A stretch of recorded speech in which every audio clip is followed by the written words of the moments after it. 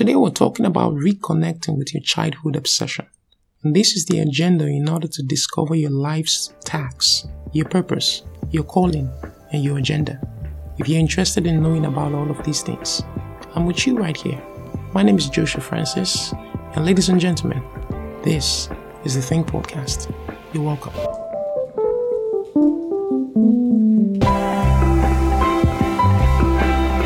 Alright people, you're welcome back. So today we're just talking about some really fun ideas. I like saying the word really fun ideas because it's kind of my thing. But 4 things actually today to talk about.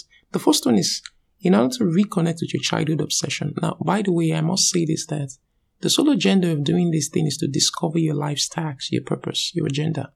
But I have some caveats, personal caveats, apart from what Robert Greene shared in his book Mastery, and not Mastery, Daily Laws, but he also called some ideas from, most of his books that he, has written already. I have my own personal caveat, and the caveat is that sometimes referring back to your childhood obsession doesn't really help that much in discovering your life's purpose. Because for one thing, what did we just call it? Childhood, which means that there are lots of things that are raw, lots of things that are unprocessed, lots of things that, of course, you would find some really passion and interesting things that you were doing then, and you would assume that probably I loved art when I was young and I should probably be into art. I should probably attend a design school. You're right, but you have to be really careful exactly when you have that kind of assumption. Because sometimes you might be interested in art when you're in your childhood, but what you might be, really passionate about in the long run might be possibly something on industrial design, not exactly being an artist and sketching things and, all of that stuff.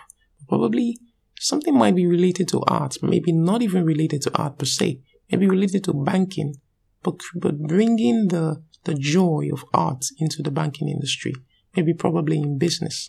Bringing the joy of art and the joy of design and all of those things into businesses, adding more fun of art into other industries, into other sections of life. So you have to be really careful to understand that your skills back then is raw, and because they are raw, they're unprocessed, and there was some level of ignorance that you expressed while you were young. So you wouldn't take, going back to your childhood obsession as face value. I loved football when I was young. So probably the mission of my life should be playing football. Don't be that, loose to think that's actually what we mean. So if we have that covered, then let's continue. So the first point that we're talking about is search for the past for signs. And why you were doing this is that, you have to be careful not to be confused by your parents, by your peers, by happenings, by circumstances, by critics, by feelings, by anxieties and fear. You have to really shun some of the circumstances and things that you might have experienced then, in the past. Just shun those things and really focus on some of the things that gave you joy, some of the things that brought out the best parts in you. The times in the past that you felt at your most unique self, when you, the identity of your being, you express that point. Let me tell you a story. I remember when I attended the technical school at Yaba in Lagos, and I could remember a certain day we were together. My department was block laying and concreting. We were into something that involves building and structural things. So there was a certain day we sat together. We didn't sit together. We were working together in building something more like our weekly assignment. And while we were together brainstorming, thinking of how we could make the structure come up and work well, I felt, one of the most my authentic self. I felt so powerful. Let me use that word that day while we were brainstorming and thinking about those things. And thinking about that, it doesn't really give you an insight into exactly what you might get to be doing in life. But that experience I really felt really powerful that day. That period of time while we were brainstorming, sitting and coming together. And today I'm into business. I'm into coming up with great ideas and, building products and services to make other people's lives better. It makes you wonder, Probably I didn't get into building at the end of the day, but I got into something that made me feel powerful and in my most authentic self, which is brainstorming and coming up with ideas and building products and services to help people's life better. Now, you just have to, refer back to some of the experiences that you might have had and know how they relate with something that you're currently doing, something that you would love to do, something that you could do in the future. The other thing that we'd love to talk about, not the second point, still the first point, is that you have to connect to the character that brings satisfaction to your being. If you think about Superman and Superman brings you satisfaction, then probably you might have a connection with Superman. It's just an assumption. By the way, you have to understand these things shouldn't be taken at face value. They're an assumption of what you possibly could be doing. So you have to be really careful about these things. Trace the love, trace the affection that you feel with, when you feel at your most authentic self, when you feel the most powerful, whatever you're doing that makes you feel the most powerful, watch over that thing. It's something that gives signs of something that you probably might be into, in the long run to take as a career, not necessarily to get a job for, but to take as a career. So you have to really watch over these things. All right, so let's move to the next point. The next point, which is the point number 2, says, look at your current path. Look at your current path. Now, let's say you have discovered something that you would love to do. The next thing that I believe, according to Robert Greene's prescription, is that you have to occupy the perfect niche. You have to occupy the perfect niche. Not the perfect niche means a career path. There are lots of jobs out there, being a doctor, being an engineer, being a dentist, and so many other things. But you have to understand the niche. A niche. Why it's called a niche is that it's a small space that you can occupy, not really something as huge and gigantic as an engineer. You must be a specialist in something that is under engineering if you love engineering per se, but a specialist under something precise, a very narrow part of engineering that you can dominate in.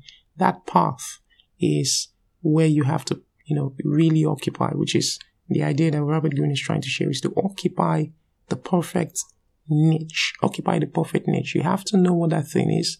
Actually, you have to start from the big space, the big industry. I'm an engineer. You go to the university or college, you have your undergraduate degree as an engineer. But then why you go to your master's and then your PhD and then your research, probably if you're into PhDs and masters, but you have to keep on narrowing your focus till you get to that perfect niche. You might not know what it is, at face value. I love data and communications. The first time I got into the university, I think in my second year or something, on my first year, I thought that, I think I'm going to narrow down to data and communications. I just feel, the word data and then communications, they feel just perfect. The combination of them feel just perfect. It has made me to pursue skills like machine learning and data science, and then communication, not just the regular telecommunications, not telecommunications, but communications with, how we relate with humans, persons, and things like that.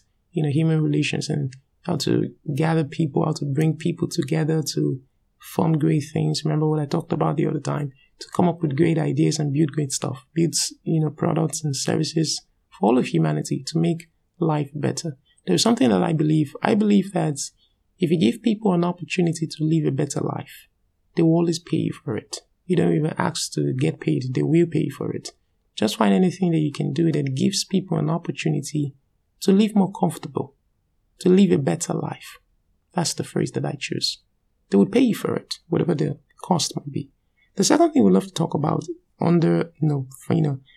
take a look at your current path is, do you feel comfortable competing for resources and survival in this path? If you're an engineer, or if you're a doctor, or if you're a psychologist, or if you're a chef, do you feel comfortable competing for resources, competing for attention, competing for customers? If you don't feel comfortable, that's a good sign that you're doing it for the love of it. Some people, how humanity works is that in In the times of antiquity, they were majorly fighting for survival, fighting for resources. You have to take care of your family. You have to make sure you hunt and get something for your family to eat. Otherwise, you're going to starve and die. So the struggle is always for resources, and the struggle is always for survival. And if I would borrow the idea, I think it was Robert Greene that shared the idea. Very controversial topic. He was saying that even in human relationships, sometimes you see how some men fight for some women. It's basically, the struggle is usually for, how do I put it? Resources. I don't know how to put it, how he shared the idea, but it's centered on the points that it's always on survival, and it's always on fighting for resources. How you have to try your best to be better than the other person that might be the next CEO. Survival and resources. How companies fight and try to gain more market share. Survival, resources. So do you feel comfortable fighting for survival and resources? If you don't feel comfortable, it's a good thing. If you feel comfortable, it's not a bad thing. I hope you get the point, The next thing is that in your chosen path, you have to look for, number one, interest. And number two is attraction.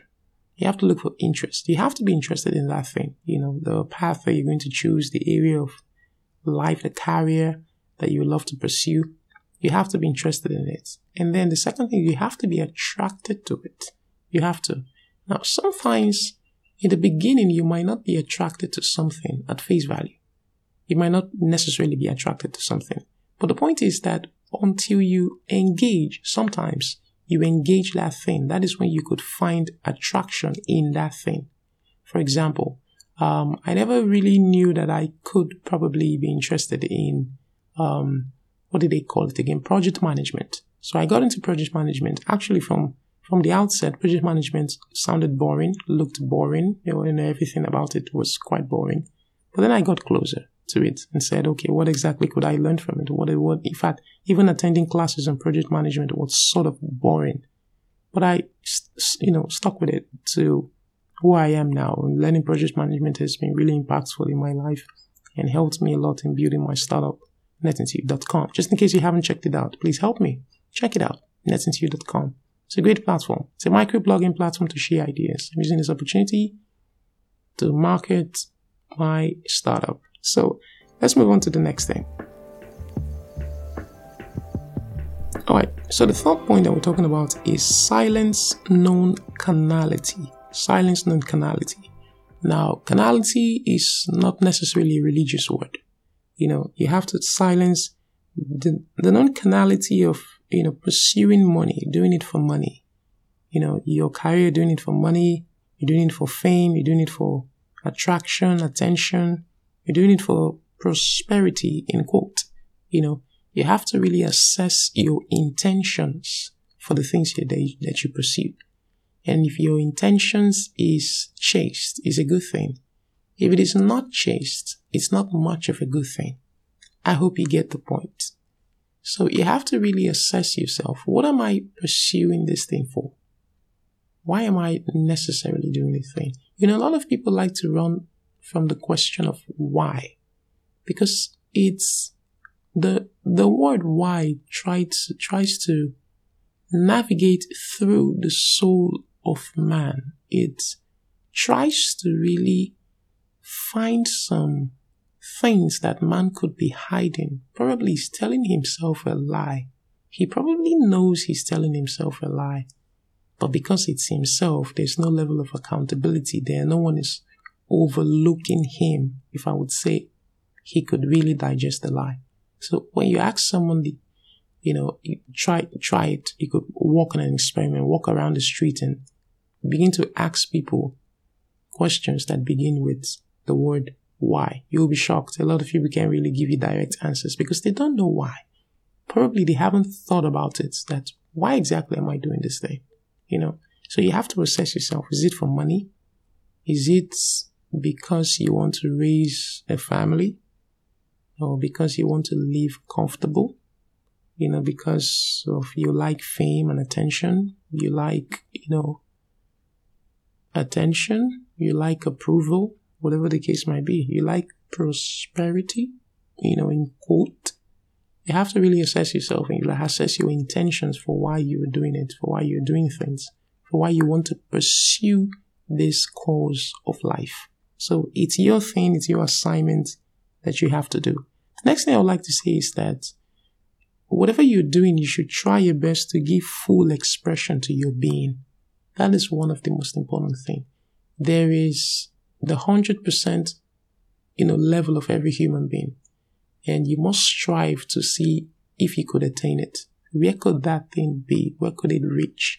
Can I really get to that level? 100% of ability, 100% of creativity, 100% of passion, 100% of energy, 100% of action, 100% of ideas and knowledge and understanding, stretch yourself to the extreme. I don't mean the extreme of not sleeping, not having rest, be rational. You need rest, else you're going to die, and you want to live long to fulfill purpose. So you should take care of your body, you should take care of your health, you take care of your family. You can't work so much that you don't have time for your family. That's nuts. That's unintelligent. If you're doing it, don't try it. It's not nice. It's not nice. I remember my friend Jim Rohn, he told a story. He said, a friend of his said to him, I've lost my wife. We got a divorce. And then Jim Rohn said, wow, that's nasty. And then he said, after the divorce, I saw in my library a book. And the title of the book was How to Live with Another Person.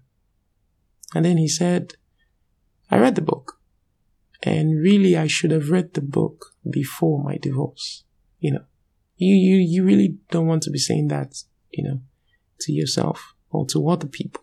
So try your best to have time for the people that you love. Have time for your family. Also, especially if you're married, have time. There is some level of obligation that is resting on you when you're married to really have time for the other person. So it's kind of a out of topic advice. So I'm sorry I brought that up. Pardon me. Alright guys, so the last thing that we're going to talk about is be patient. Be patient. Be patient. In our world of instant gratification, a lot of people don't want to be patient with anything.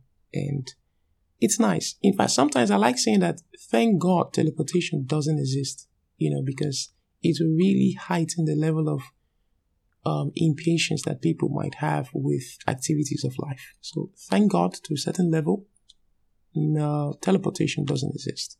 But really in being patient, you have to know that things take time. Things take time and things take process. And in process is something it's like a loading bar. If you're trying to install the software on your computer, it doesn't install instantly. There is a certain level of time you have to wait for the installation process to take place from 0% to 100%. Life works that way too. Some things are at 0%. In achieving your goal, you could be at 30%, you could be at 50%, could be at 70%.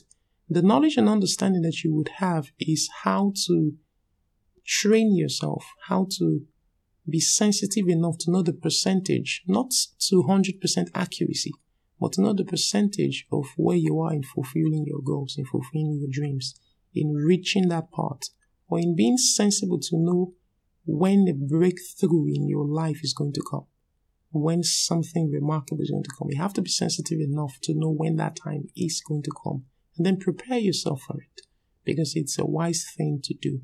You don't want to be caught off guard. You don't want to be caught unprepared.